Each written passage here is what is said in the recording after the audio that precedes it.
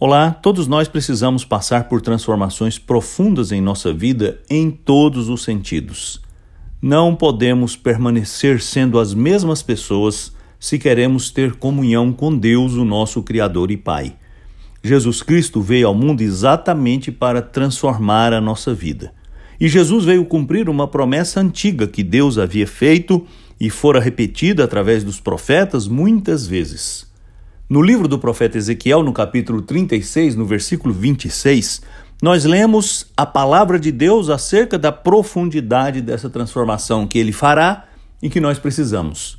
O profeta escreveu assim: "Darei a vocês um coração novo e porei um espírito novo em vocês.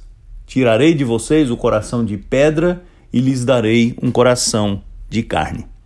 Como precisamos desta operação de Deus na nossa vida. Um coração que seja sensível ao que Ele diz, que esteja pronto a ser transformado por Ele, que caminhe de acordo com sua vontade.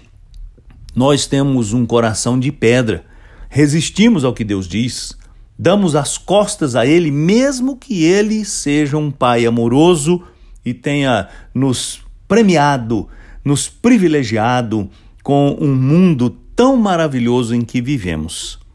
Precisamos mesmo deste novo coração para que sejamos filhos como Deus quer que nós sejamos, para que andemos na direção que este Pai amoroso quer que nós andemos.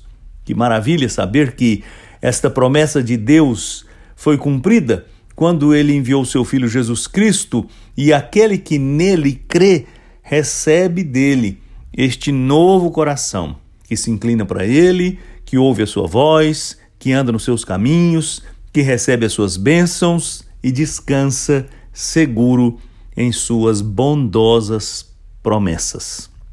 Como é bom ter um coração sensível e pronto para andar cada dia junto com Deus, o nosso Pai. Eu sou Aguinaldo Faria, pastor da Igreja Presbiteriana da Moca, em São Paulo. Vamos orar. Ó Deus, muito obrigado porque o Senhor veio ao nosso encontro para fazer essa obra maravilhosa em nós. Obrigado porque o Senhor arranca o nosso coração de pedra e nos dá um novo coração pronto para ser conduzido pelo Senhor e para desfrutar de suas incomparáveis bênçãos. Eu te peço que o Senhor conduza-nos sim e que o Senhor nos transforme sempre conforme a sua vontade, em nome de Jesus. Amém.